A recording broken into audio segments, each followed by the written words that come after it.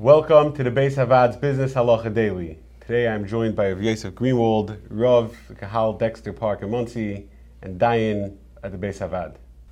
Ruvain went into contract on a house, and he did, like the Rav advised, all his due diligence.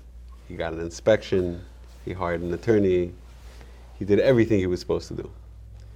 And now he's about to close.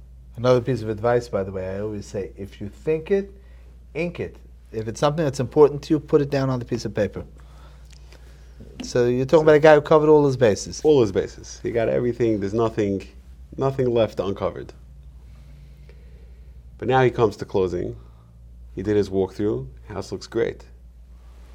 And then, 3 days later, comes home from the closing, and he sees the house is full of graffiti. A bunch of the windows are broken.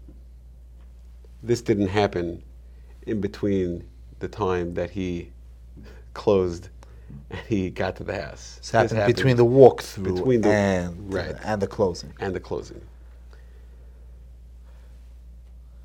He wants to be mevatel the mekach now. He says, "The mekach to us. This is not the house that I closed on." Is he right? So this exact shiloh, more or less, is discussed in the Teshuvas HaRosh, is brought in the Torah and Shulchan Aruch.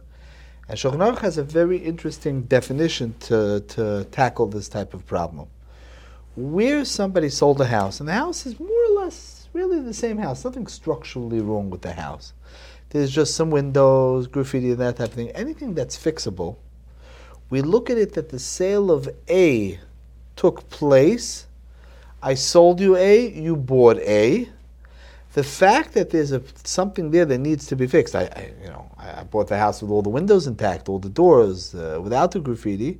So then you're going to take that off the sale price. You're going to take, let's say, $5,000 off the contract, and you'll use down to scrub the wall, paint if necessary, fix the windows, and so on. As soon as that problem is not just a minor fix-it job, but it's what we'd call panim chadashos, where something is different. Let's say you come into the basement, you did the walkthrough.